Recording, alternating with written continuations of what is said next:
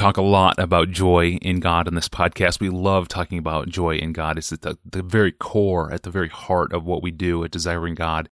So it raises the question, how closely connected is the full experience of our joy in God to the charisma, the gifts of the Spirit outlined by Paul in the epistles of the New Testament, like in 1 Corinthians 14, for example, where he talks about the gifts of tongues and of prophecy. It's a question from a listener named Matthew.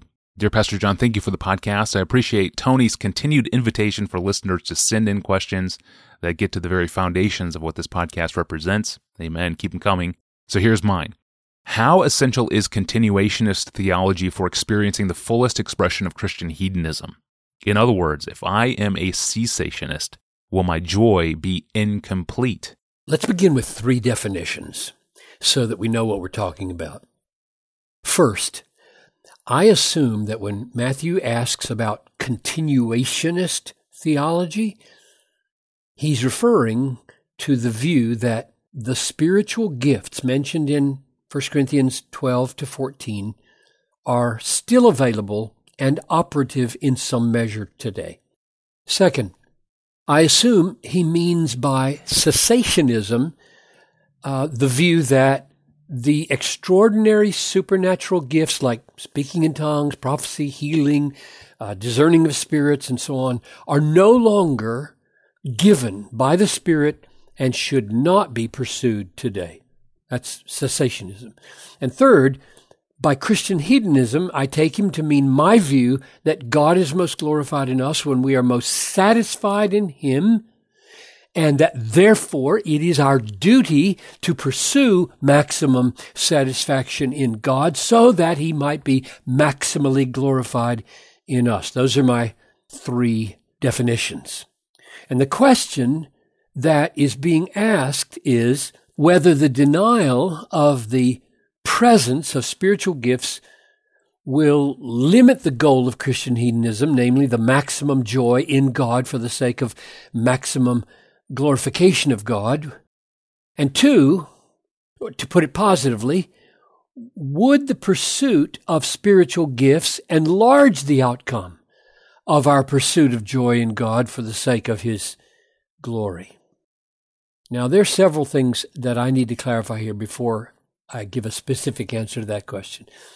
The first important clarification to give is that any given cessationist may have greater joy in God than any given continuationist, and vice versa.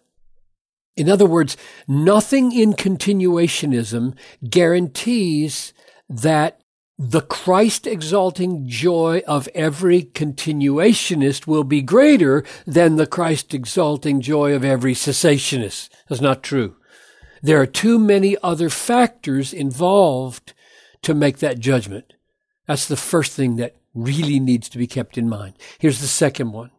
Spiritual gifts are only spiritual in the fullest biblical sense, that is, made holy and beautiful and Christ-exalting by the shaping power of the Holy Spirit in them. They are only spiritual in that fullest biblical sense when the Holy Spirit makes them so, which means that in and of themselves, they may not be a sign that a person is spiritual or even born again. Now, I know that sounds strange to some people, that an unregenerate, unchristian person could speak in tongues or perform healing, but that's true. The devil himself is going to produce deceptive signs and wonders at the close of the age, 2 Thessalonians 2:9, and Paul says amazingly in the first 3 verses of 1 Corinthians 13 that we can speak in tongues, we can have all knowledge of mysteries, we can move mountains. And yet, if we don't have love, the premier grace of the Holy Spirit, if we don't have love, we're a noisy gong, a clanging cymbal, and we morally, spiritually amount to nothing, he says. That's damning for those who have spiritual gifts but don't have love.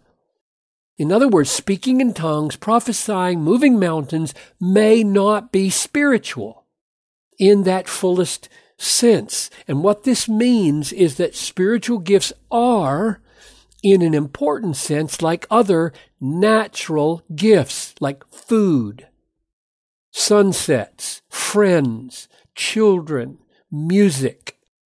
All of those things can become means by which we know God and taste God more fully and thus enjoy Him more fully and glorify Him more fully, or they can become replacements for God and actually detract us from the enjoyment of God Himself. That's true for natural gifts in nature. It's true for spiritual gifts that are not infused by the Holy Spirit. So, with those clarifications, my answer to the question is, all other things being equal, a person who pursues spiritual gifts can experience the goal of Christian hedonism more fully than a person who doesn't. All other things being equal.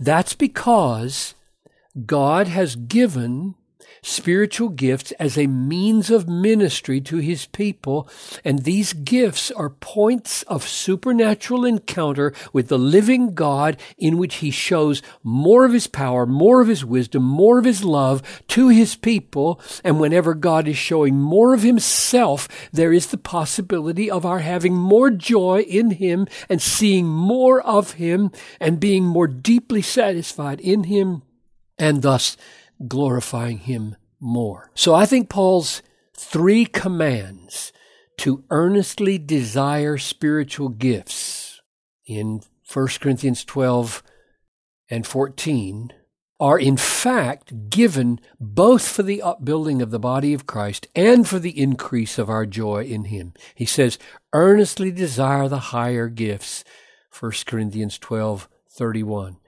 He says in 14:1, pursue love and earnestly desire the spiritual gifts, especially that you may prophesy. And in 14:39, earnestly desire that you may prophesy and do not forbid speaking in tongues. So Paul is not, when he says that, he's not seeking the diminishment of our delight in God when he makes these commands.